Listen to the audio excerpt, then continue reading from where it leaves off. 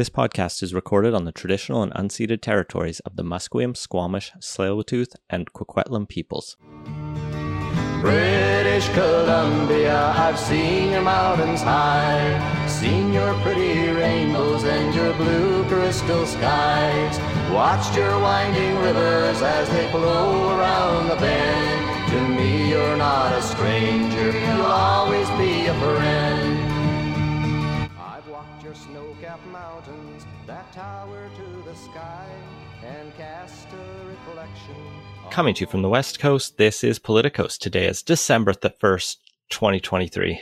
I'm Scott Lunderbaum. I'm Ian Bushfield. On today's show, it's the end of the BC legislature session, and it's the end of Politicos for now. We're going to take December off.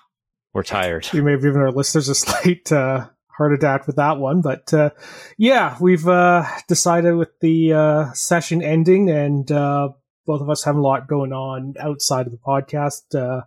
We're to take a step back for a couple weeks while we're in the very slow season for political content, and of course, something big happens, like a certain prime minister deciding to take a walk in the snow. We'll of course be back, but failing that, we'll be back in your feeds come January. I'm not going to be hoping for snow in London if Rishi Sunak decides to leave, but it would be very funny. We won't be back. Not the Prime Minister I was thinking about. Yes, here in Canada is what we need to focus on. Let's start here in British Columbia. As mentioned, the legislature has risen with a hectic time allocation race to the end, as happens like not every session, but enough that each party gets their chance to say, how dare you invoke closure? You have shut down democracy. This time it was the Greens and BC United who got to shout it at the NDP. Well, the Greens get to do that all the time because they're never on the side that isn't, or that is in government and not, therefore invoking it. Yeah, it's one of those things where there got to be a lot of criticism directed towards the NDP, particularly around the fairly substantial housing bills, which I didn't listen to the last couple episodes for our dissection of those, but a lot of people weren't happy that legislation quite so consequential was getting put through in a very rushed time allocation manner, and yeah, I can kind of see the point in it. Like, in theory, this is a place where our elected representatives gather to actually hash this stuff out and debate. And, even though a lot of the stuff happens before anything ever gets to the floor, particularly in majority government times, it's still, I think, good for democracy to go through the motions on that. And I don't know, maybe it wouldn't have killed them to have an extra week of sittings, or even better, have introduced these bills several weeks or months earlier. For my own, curiosity's sake, I decided to go back through the past, I went all the way back to 2009, numbers of sessions that the legislature has sat, and I tallied up the number of government bills introduced, the number passed, the number amended. I also looked at, because they were there, number of private members' bills, but I haven't looked at that in any serious way. The only thing I'll note is that in 2019, 3 private members' bills passed, and they were all from Andrew Weaver.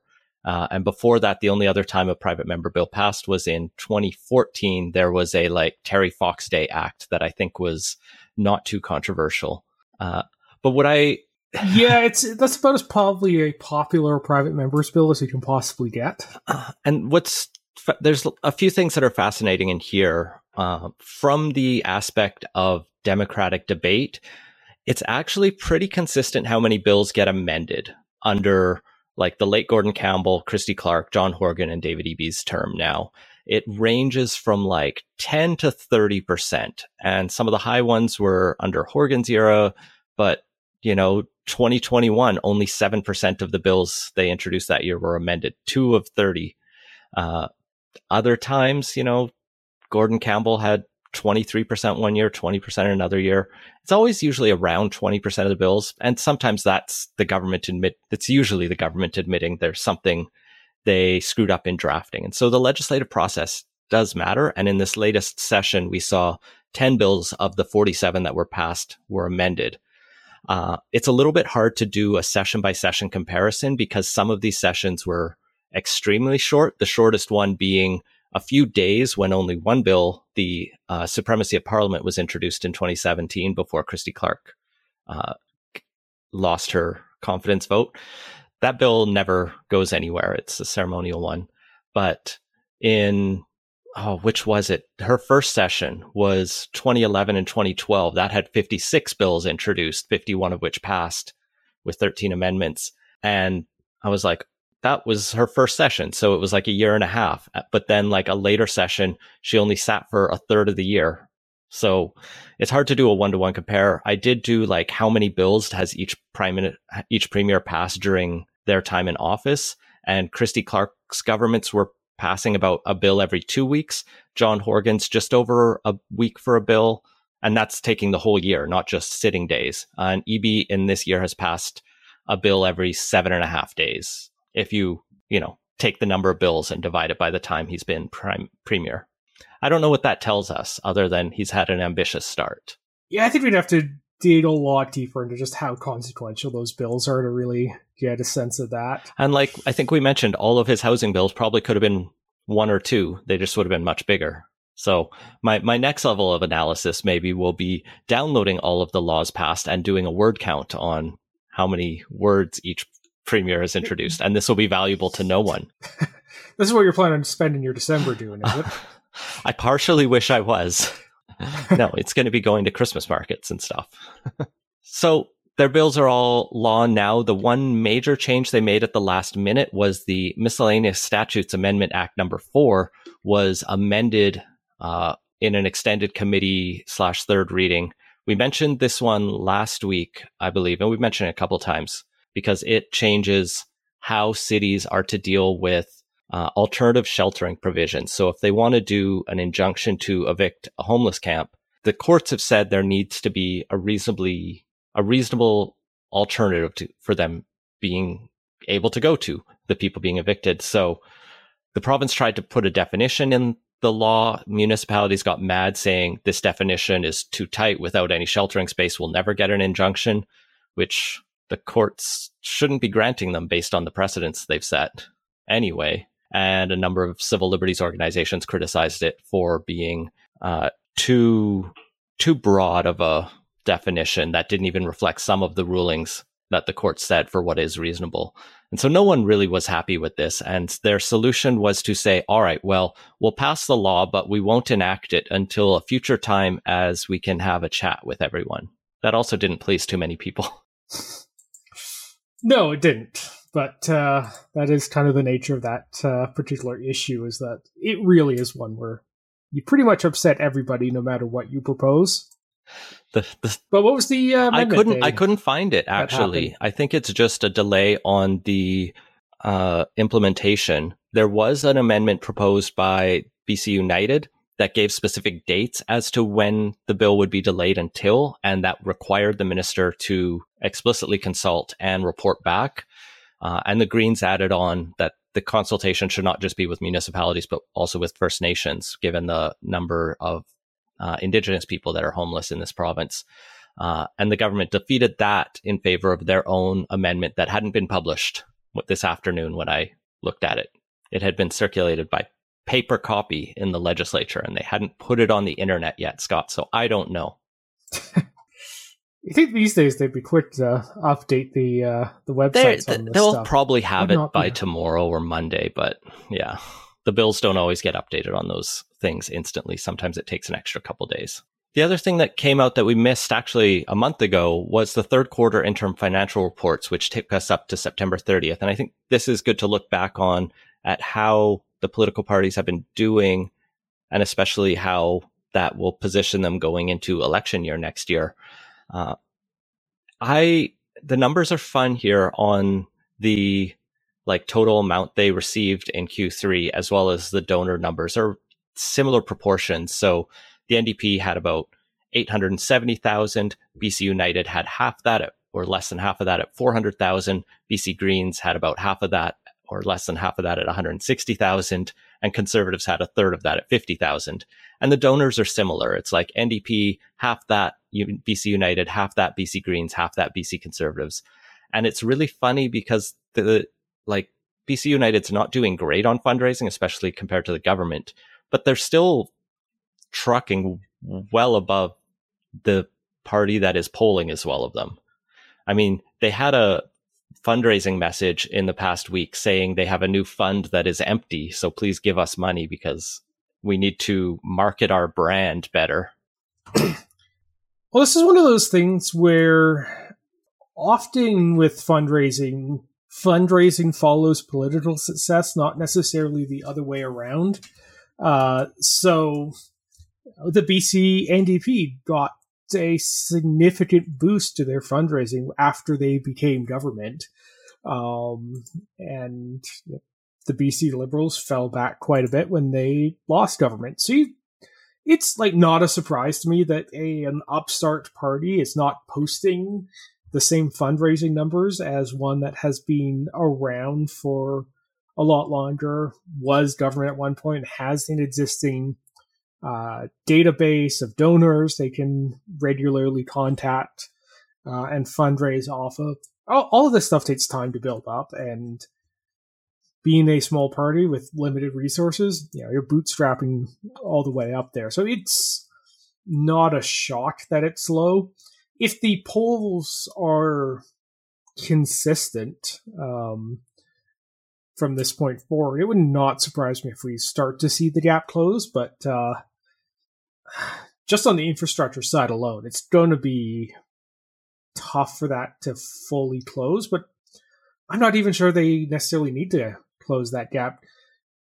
It's really going to be the case where this is a party that is, for the Conservatives, going to be focused on picking up a few winnable seats in the interior. They're not going to be doing big ad buys in the major media markets in the southwest of the province, so that already saves them a bunch of money. They're going to be much more targeted in where they go if they actually want to pick up seats. So in some ways, they don't actually need to be pulling neck and neck with BC United, and with enough runway, they may be able to close the gap. Indeed.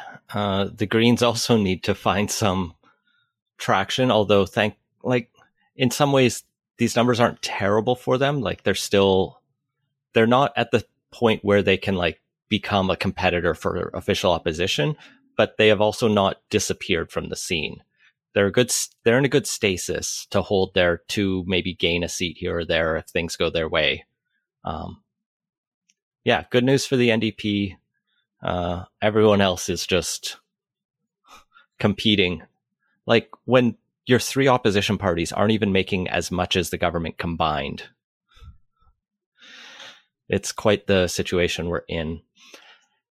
The other numbers the government is looking at is the second quarterly report on the province's fiscal status. The headlines here are that our revenues are up 1.4 billion, which helps bring our budget deficit down to 5.6 billion. Those numbers kind of bounce around, and we've seen that in the past. It's still roughly around where they had said it would be, but I think what we all missed, or not all, but at least in our Slack, we missed initially that they had housing projections in here because, a big chunk of our economy relies on housing and the sales there. So do we have good news about how housing starts are going to go in the next year, Scott? Yeah, so year to date, they're up 11.8%, which, good. Not enough, but good. And they're also projecting that the 2023 and 2024 are going to be above the historical average. This was all prepared before the recent slate of legislation, so potentially even more, although that doesn't really start to kick in until middle of next year, so probably won't see a huge shock to the system till 2025 off that would be my guess. But yeah, good news-ish on housing. That I mean, the one thing that people pulled out that is not so optimistic in here is there is an expectation for 2024 that housing starts in BC will actually be down 9.3%. And I think that is based on looking at higher mortgage and lending rates, making it just harder to get things started. And this would have a real impact of 4,500 fewer homes being built next year as opposed to this year. But as you mentioned, that doesn't include literally everything they have just made law.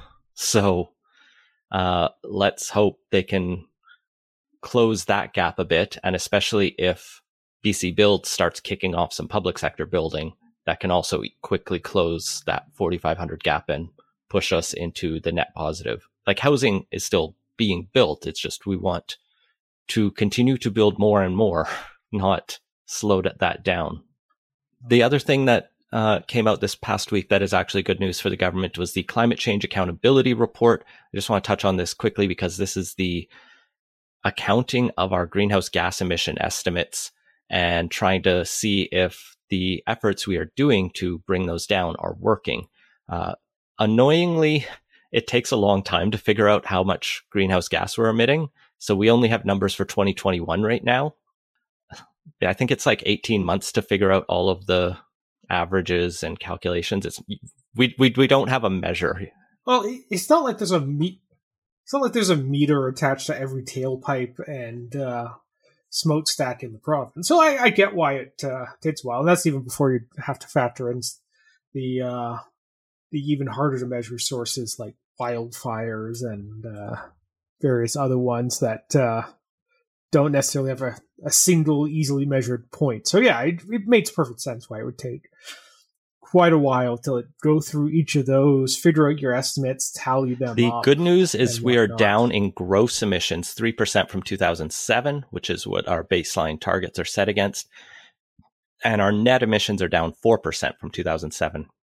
From 2018, when Clean BC started, we're down 6% and 5% respectively on that. So we are starting to see things trend down. Some of that is still in the report residual effects of the COVID-19 shutdowns, because that was a really good way to stop emitting greenhouse gases, it turns out, but not a sustainable one.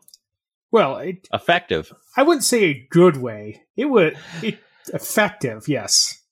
It notes in the report, though, that based on longer-term emissions modeling, if all Clean BC policies and programs planned today are fully implemented, we will achieve 96% of our 2030 targets, which notably isn't 100, but it's much better than some of the previous things where we talked about getting 75% of the way to our targets. I feel like 4% is an easily patchable number.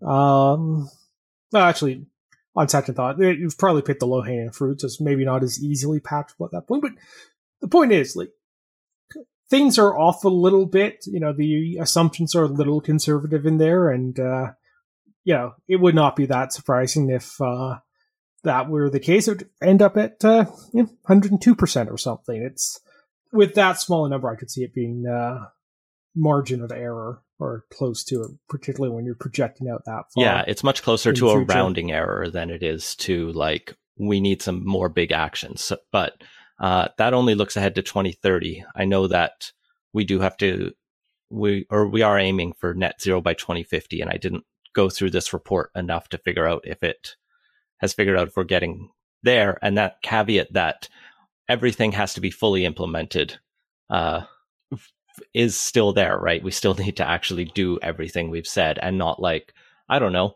throw it all in the garbage can as two of the parties in this province want to do and present nothing as an alternative. Yeah, I'm sure the federal Liberals' climate plan looked a lot more solid 6 months ago when projecting out than it does right now. So yeah, definitely the case where the unexpected could certainly throw a wrench in it. I wouldn't put the political risk in BC all that high, kind of for the reasons we were just talking about in the story before last. Well, it has been interesting, right, this past couple of weeks, because there has been the pressure on David Eby to follow the suit of other provinces in demanding more exceptions to the carbon tax. and bringing BC in line with even the oil exception. And I think they hemmed over it a little bit publicly initially, but have now like largely decided that they have the political capital here to just dig their feet in and go, no, we're going to be the climate leader. We're going to continue to be the climate leading province, and we will just do our thing. If they want to shoot their climate plans in the foot, so be it. But, you know, I am pleased to see he's taken a bit of a backbone there. Yeah, they have a fair bit of political capital. You can spend a little bit of it down. And they've also just done a pretty good job of being like the pretty reasonable, fairly centrist, you know, or in the like sense of just kind of meeting British Columbians where they are, which I think does give them a little bit of flexibility to not necessarily get swept along with every bit of political wind. They can occasionally say, no, this actually made sense for us to just continue on course. And as long as they're doing enough things elsewhere, it doesn't become a huge political problem for them because they get the overall vibes right. And that means not every single thing becomes a thing that can start to gain traction with the voters against them. Speaking of things gaining traction, not necessarily with voters, but with institutions, the provincial attorney general, Nikki Sharma, is taking fire from the Canadian Bar Association's BC branch, as well as the Law Society BC, for some of the comments she has made. There was a recent case decided in the province around sexual voyeurism, which was not released publicly for, I'm assuming, protection of the victims. But Sharma shared an article about it saying, quote, "There are no good excuses to be a sexual predator. It's important that all actors in our justice system understand a trauma-informed approach to dealing with sexual abuse. To the survivors of predators, you've done nothing wrong and it is not your fault." Now, she's saying that in light of reports that the judgment was effectively soft on the perpetrator, a conditional discharge after pleading guilty to, quote, "installing a hidden camera in a bathroom used by an international student living in his home," which is creepy, terrible behavior and easy to condemn. Yeah. In fact, it's criminal. The point the Canadian Bar Association and relatedly the Law Society have brought up is it's one thing for, you know, random people to be mad. It's another thing for the Attorney General of the province, who is in charge of the justice system, to bring into question a judgment being made. And that's where they're coming from. I mean, this all seems like a little ridiculous, maybe being a little too pressure on their part. Was anyone upset when Rona Ambrose brought forward a private member's bill to improve the training that judges get when it comes to sexual assault? Not really. And like that is premised on the very thing they're taking issue with, is that implying judges are not sufficiently trained and thereby imposed an inappropriate sentence. Like, they're fundamentally the same general criticism there, and you know, one that is entirely reasonable for a politician to levy. Like, the judges are not infallible. They make mistakes. They have imperfect knowledge. And in a democracy, part of the role of elected leaders is to keep tabs on that and make policy changes and address those where the concerns are. And there's a kind of weird sense in this that both the Law Society and the Bar Association somehow don't feel like it's inappropriate for there to be a political element to the crafting of justice policy, which fundamentally makes no sense in a democracy where our elected leaders have a very direct role in crafting those policies and, in fact, should be reflecting the views of British Columbians. And they take an issue with that. This, you know, is undermining the confidence in the justice system, but ignore the possibility that imposing unreasonably light sentences may also similarly undermine the public's confidence in the justice system. I think what's messy here and what differentiates it from the Ambrose example you brought up is this is like a more specific rather than general comment. It's specific to an individual case. And that's where the lawyers get a bit uneasy because they say, you know, the approach to appeal this would be an appeals court if the victims feel justice wasn't served. To look from the outside at a closed room. Well, it wouldn't be the victims, it would be the Crown prosecutors. Although on the Ambrose example, that was actually kicked off, and I wish I could remember the case on it, but there was a judge that made some sort of comment around the close your legs one. I think the dress of a victim, or something along those lines. It's been a while now since that, so the details are not necessarily fresh in my memory, but that was also the case where there was a very specific case involved that caused there to be a realization among the political level that there was a problem there that needed to be talked about and eventually addressed. And that is where I actually think they are more similar than you're necessarily giving them credit for. At least there we knew the case, right? The case was public. It's really weird and presumably justifiable, but we can't know for sure that this case is closed. And so we can't actually see whether this was reasonable. You know, we can't judge it from the outside. And so I kind of get the unease that the profession is having around this, but I also I do share some of your, counter criticism. It's a messy story. It is one where and I think, if we're going to talk about independence, like we talked about in past episodes, premiers writing to the Bank of Canada about monetary policy. And does that, is that justifiable or is that undue interference? And I think the lawyers are seeing this as that kind of same thing where they are politicians are inserting themselves into a specific case here, into a specific decision where there is an independent process to manage that. Yeah, but at the same time, if the process is not giving results that necessarily, to use their language, maintain the confidence of the justice system, that is also an issue, and one that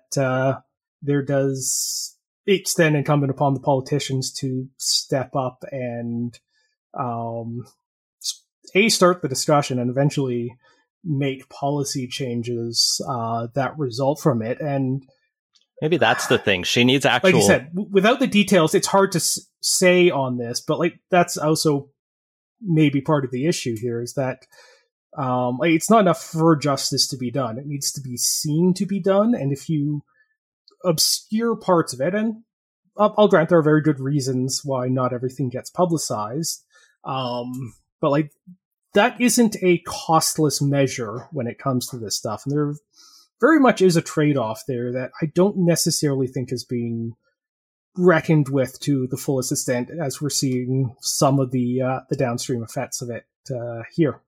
From the Attorney General to the Solicitor General's office, Mike Farnworth is going to court to ask two BC residents, how'd you get $1 million to buy a Salt Spring Island home? They're using the unexplained wealth order laws for the first time in Canada, alleging that this couple went through this stock fraud scheme in the States to illegally secure money that they used to buy what sounds like a decently nice home on Salt Spring Island. And now they're going to have to explain if they acquired their money legitimately. And if they didn't, BC government just got itself a new house. So this, falls as part of the changes to the civil forfeiture that got brought in after the money laundering inquiry. Reading the story, I actually do feel a little better about it. I'm not a huge fan of the civil asset forfeiture stuff. generally because the burden of proof is so much lower. You don't actually have to prove there was a crime and whatnot on here. But the story, and we'll link it in the show notes if you actually want to go through this, because we won't be listing off like all of the shell corporations and everything that the piece details out, which coming from the filings in court. But the fact that this is actually like seems to be more of a case of, okay, we've actually got all of these dots connected here, and now we're kind of doing this next step to gain some more information, does feel or at least does indicate that it's maybe not as I thought it might have been when these were first rolled out, of a lot more of, I don't know, this seems vaguely weird. Let's just start probing without, and kind of reverse the onus. At least in this case, there seems to be at least the appearance of genuine criminal activity and attempts to hide money, and this is just kind of like the last step on it. And we'll see how the courts deal with all of this, because none of this has been proven yet. But it seems like, to bring in an example from TV show, it's more like getting the subpoena or the warrant for something rather than let's do a fishing expedition on this. The address of the house is listed in the article, so I was looking up past real estate listings. At some point, it was listed for $1.8 million, and I also found a listing for it on TripAdvisor as a guest house, the Lost and Found guest house on Salt Spring Island. They make note that it was serving as a guest house at one point in the story. It's a cute little 4-bed, 4-bath, very rural. It would be a nice little getaway for Farnworth and his family this Christmas. I don't think the Solicitor General just gets to use whatever the government sees. What's the point then? I know they sell it off. Stop and crime. Oh, well, one way he won't be able to get there is the Coastal Renaissance Ferry as part of BC Ferries. Because it doesn't. And I'm guessing that's just not because it just doesn't serve Salt Spring Island. I know. Well, I was thinking he was on the mainland and then going to Victoria and then over to Salt Spring. I know it doesn't. I needed a segue. Direct service from the mainland. The Coastal Renaissance is one of the ferries that you remember as just entering service the other day, 15 years ago. Yeah, this is one of those. Crap, I'm getting old, aren't I? Because when I first saw this, I was like, really, that's down to swear these are the brand new shiny ferries. Turns out they entered service in 2008, and that's actually a lot longer ago than I would care to admit. Yeah, this ferry has been out of service since August 16th. It's not so much a political issue that it's still in for repairs. It's more that the continual pushing of it back is causing so many knock-on effects with how rough BC Ferries has been sailing literally and figuratively these past few months. Staffing issues don't help either, but this compounds on a whole bunch of sailings that were canceled due to staffing issues over the last couple of years. Mainly wanted to talk about the story, not necessarily because either of us have particularly insightful takes about the maintenance and repairs of ocean-going vessels, but more because this is the sort of thing that has lingered on a while and starts to be the sort of thing that gets voters frustrated and becomes one of these, not a bring down the government thing, but a bullet point on the, man, I'm really starting to dislike the way things are going right now. And I don't know, just, what's going on with the government sort of thing on this. Also, it would just be hilarious if 2 successive NDP governments were brought down by ferry troubles. But we're a little ways away Rob from that. Fleming, Minister of Transportation, and a spokesperson for BC Ferries both assure everyone that things will be fine. They are able to manage. You've been saying that a lot for a long time now, haven't they? I took the ferry a few weeks ago and it was completely fine with a reservation. And I've done reservations for a long time because I just like being guaranteed a spot and not sitting at the terminal for extended periods of time. And so, the BC ferries will be fined by the government if they don't make their sailings. So everything is fine, Scott. It's all fine. Also, the other 2 coastal class vessels are supposed to have their drive motors replaced. And they're all going to be changed ahead of next summer. So I'm sure everything will be fine on the ferry front for the next year. At least they're only doing one at a time. I guess they have to. Well, until another one breaks down, and then they're doing 2 at a time. Let's jump to federal politics for the last, less than half of the show. The biggest news federally is that C-18 worked, kind of, depending who you ask. Did it, though? They got some money. Google is not going to ban news because they are going to pay $100 million, which was like their bid for what they would be willing to pay up to, not the $172 million the government had been talking about when they were bringing this bill in. Therefore, Torstar is very mad, but CBC is happy with this. Of course CBC is happy. They're going to be distributed in this based on how many full-time equivalent journalists there are. And guess who's the largest employer of journalists in the country? It's the CBC. So they will get a plurality of the money here. Not that they necessarily need it, considering they're already get subsidized quite significantly.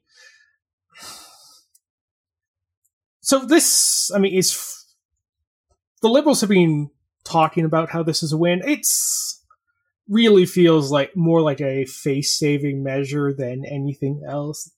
Scraping out something that they can, put a mission accomplished banner behind themselves and move on from. But it is hardly a great win. We talked last week about how they had to throw in a bunch of extra money in the fall fiscal update for journalism, which I think pretty much everyone agrees, reading between the lines on, is things are even worse than when we started the C-18 thing. We're going to have to figure out how to offset the damage somehow on there. It's also worth noting that Google has had for quite a while now a philanthropic, I guess, or at least a program where they were funding various journalism outfits around the world to various amounts.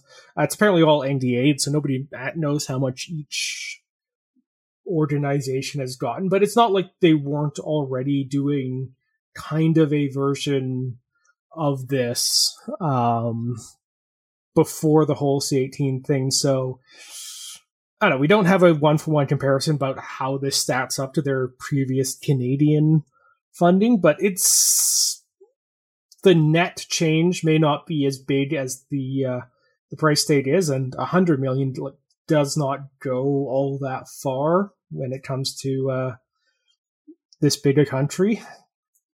It's covers, maybe they'll get a 1/4's losses offset as the industry continues to shrink. But this is hardly, the savior of journalism that the bill was promised as, and they still lost a major distribution channel out of this, and that does not seem to be coming back. And that may end up costing them more than this $100 million gets them. Yeah, it's the deal that if you didn't like C-18 before, you can point at this and laugh. And if you liked it before, you can go, well, we got this. And it's not really like a win or a loss. It's just kind of, well, like you said, Google and Meta were giving out a bunch of money before, but it was black box. We estimate it was probably a little bit more than this. That all died because of C-18, and now they have 100. So it's like, at least it'll be more transparent. It will go through, all we know right now is a single collective who will distribute it to eligible news businesses based on full-time equivalent journalists. So CBC gets the lion's share, but and Postmedia will get some if they still have any journalists left. They do, but... So an interesting thing that got note on the Line podcast here is that before Google was doing all of this stuff in-house, figuring out how much to do it, so they may actually also, beyond potentially saving some money just on what gets distributed, they're now cutting a single check and have none of the overhead of managing this within Canada either. So they may end up saving a bunch of money and just headaches on that as well. So... which, I guess good for Google, but yeah, I'm not sure making Google's administration slightly easier is necessarily what the intent of the bill was either. There will be more transparency, at least. So that's like the one silver lining here, in addition to not losing Could be. Google. Although, I'd be so annoyed. Yeah. It would kind of suck not being able to just pull it up. The VPN business, I'm sure, would love that, though.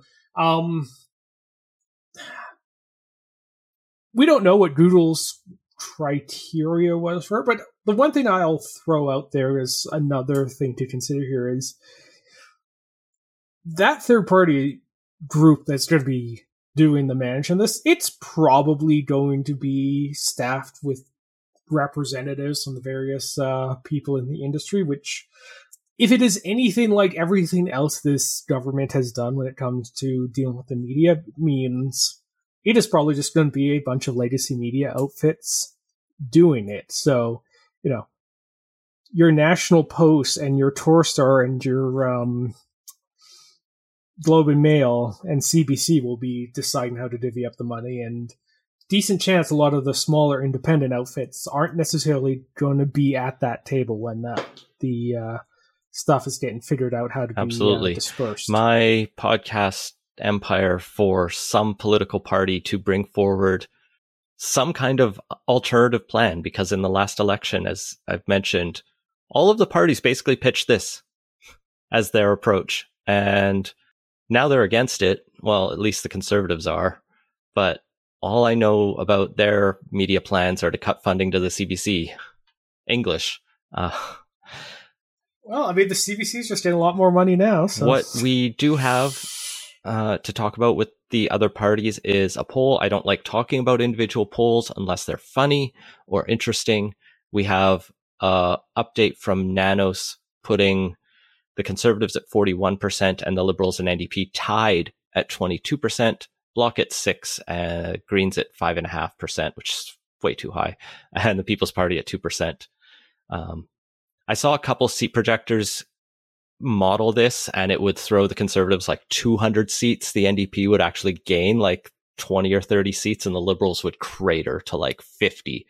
Almost all of those are left in Quebec. Like the NDP would have more seats in English Canada than the Liberals would. The Liberals would almost get wiped out in Atlantic Canada. So I guess the heating oil carbon tax hasn't saved them there yet. But this is one poll, and maybe that was a bad one for them in there, but it's not that much of an... So the Liberal NDP numbers being tied, that's new. The Conservative position, it's pretty much in line, up a little, but pretty much in line with where all of the other ones are. So I want to know who's going to win the next election. I wouldn't necessarily see this as an outlier. It's going to be interesting to see if anyone else replicates that Liberal NDP tie number, because a huge part of every Liberal election campaign is basically running the viability. You need to vote for us because only we can stop the Conservatives. So NDP voters come over to us. And if it's the case where there is genuine uncertainty or even a series of polls that put the NDP ahead, that option becomes a lot more difficult, and it becomes a question whether the Liberals can actually be a viable political party if they are not able to consistently poll against the NDP. And that's what happened in 2011, right? Is we got a couple polls suggesting a stronger NDP and a weaker Liberal party, and a strong performance by Jack Layton, especially in Quebec. that moved first in Quebec, and then it just snowballed across Canada as votes flipped en masse in a couple weeks up to an election. We're still almost a year out from an election. So maybe this is an outlier, but it's kind of at the like margins of error of everything else that's been asked recently. And sometimes these like standouts that might just be a polling error can sometimes drive opinion, weirdly. Now, the one thing Trudeau can rely on is that he is still marginally more popular than Jagmeet Singh for preferred prime minister, but that's 19% versus 16%, and Poilievre has the support of 34% who want him as the preferred prime minister. I think there's a lot of none of the aboves when you ask it this way. Yeah. Certainly. And from the NDP perspective, they have to really start asking themselves, at what point do they stop holding up a sinking ship?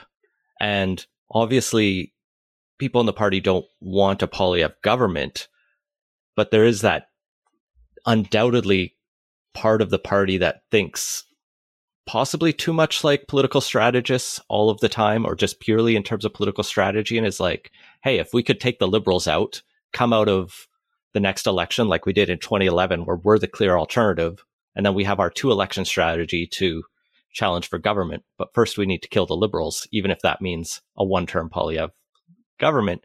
And the way to do that is they could just hold their promise to bring down the government if they don't bring a pharmacare bill and get it passed by the end of the year, which the government has now said they're not going to do, and the NDP has said they're willing to possibly waive it if they get the right one. So maybe they're not thinking enough. Which is just, yeah, it's a bit of a humiliating climb down for them. I will throw this out there with respect to the last bit, is the Liberals have been in a multi-decade long-term downward trajectory. Keep in mind, they've only won, 3 of the elections in post-2000, winning the popular vote on. It very much may be the case that Trudeau's 2015 victory, in hindsight, looks like a outlier more than anything else, and that you kind of return to the declining Liberal fortunes, particularly as the electorate continues to polarize. So just a weakening Liberal Party in the long term, and a stronger polarization may in fact make it to be the case where that actually does become viable. The thing is, to actually get there, you need to be good at politics to actually execute on it, and doing the sort of thing where you make a big statement about how this is a red line for you. Absolutely, it's must be done, or we're going to walk away, and then not following through on it. That is not how you get to that point where you get to supplant the other party. You actually need to be better at kind of the day-to-day actions on that, and also run the long-term strategy. And doing this, make a big deal, set a benchmark for success that you're unable to meet, and then sheepishly not meet it, is just not a good look, and does not inspire in voters the sense that the NDP is actually going to be able to deliver on any of the stuff they promise if they get voted for. Like, it would be risky for the NDP to pull the plug. They would probably not win, but it would show principle. They had their membership literally vote on a motion saying, stick through with this promise, bring the government down if you don't. And they had the membership essentially unanimously support that. And now they're going to be like, oops. The problem wasn't... Yeah, so that's the thing, and it definitely impacted this. The thing is, membership votes, that honestly doesn't really matter. The problem is the leadership of the NDP basically took a convention motion that got voted for and affirmed it, and used that as kind of their benchmark for success. And this is what we are going to do. Well, it was in the supply and confidence agreement. It's not just Yeah. a benchmark from the convention. It goes back to the supply and confidence agreement that said if But this my doesn't point happen, is, like, they pull the plug, and now they've walked that back. But throughout the fall, Singh and other members of the NDP caucus have been talking about how important it is that this happen, and that this is the thing they are that they see as their main goal for the rest of the year, and that is in fact a make or break thing, and that they would seriously consider bringing down the government over. It's the same situation that Michael Ignatieff was essentially in when he first became leader of the Liberals, where the coalition crisis had just passed, and Stéphane Dion was out, and he just came in and he said, we're still not happy with the Conservatives, but I'm just going to put them on double probation.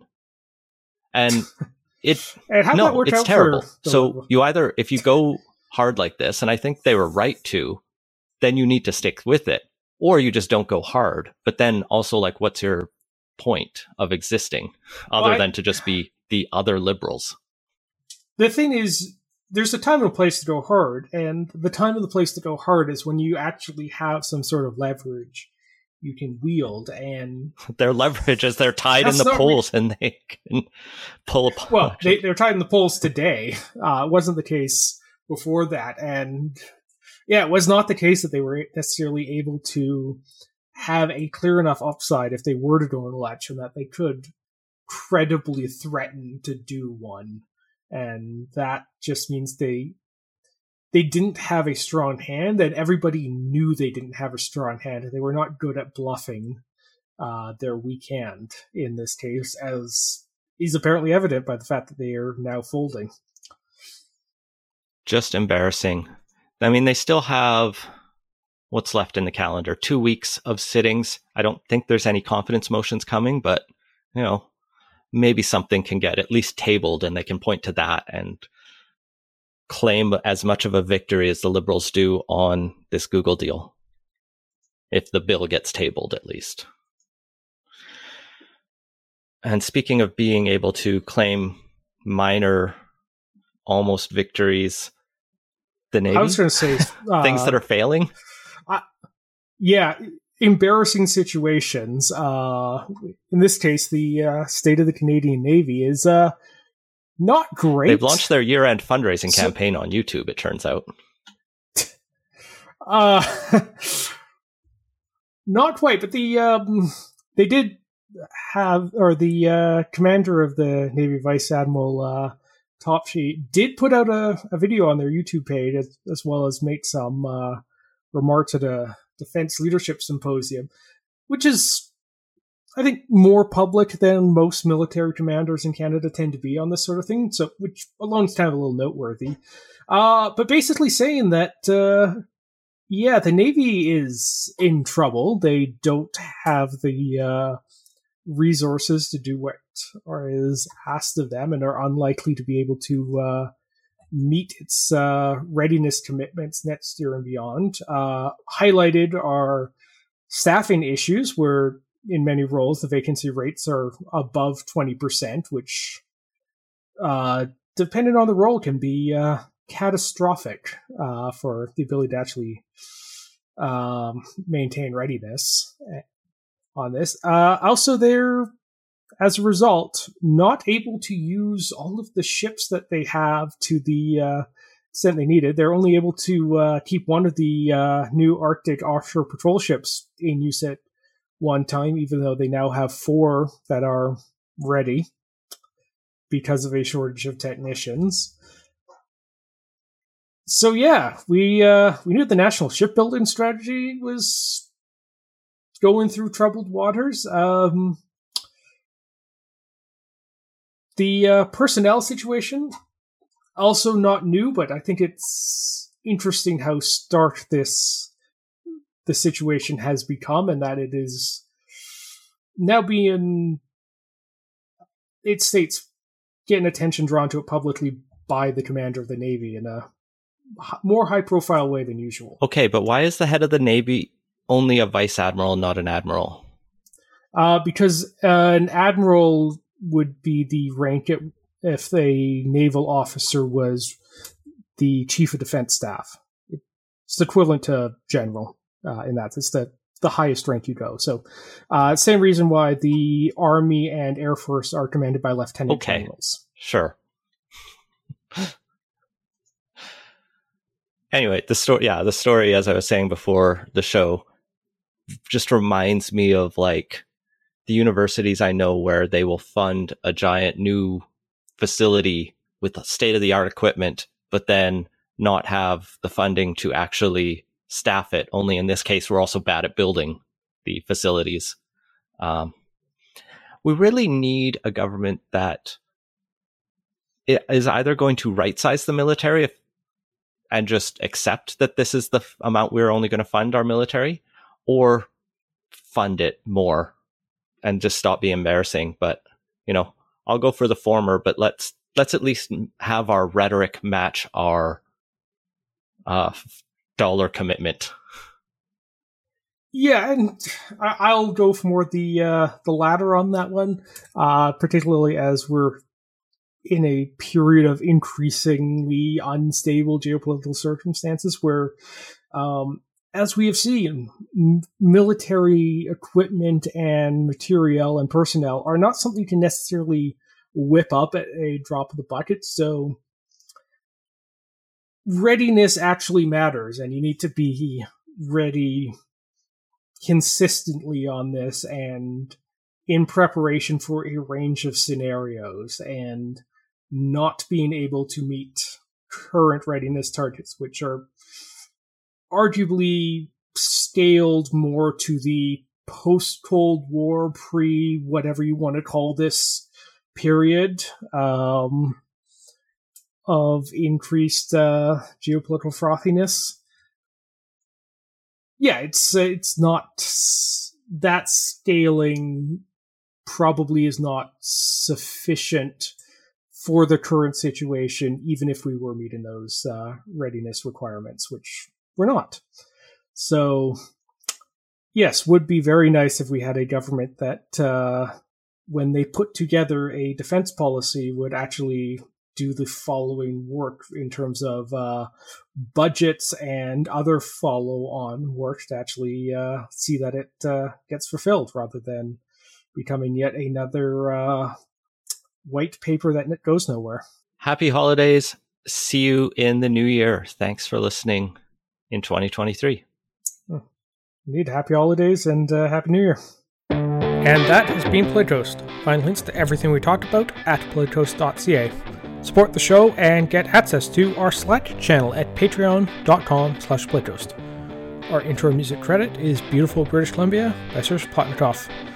Playtoast is a production of Legend Boot Media, and editing services are provided by CHLY 101.7 FM in Nanaimo. Thanks for listening.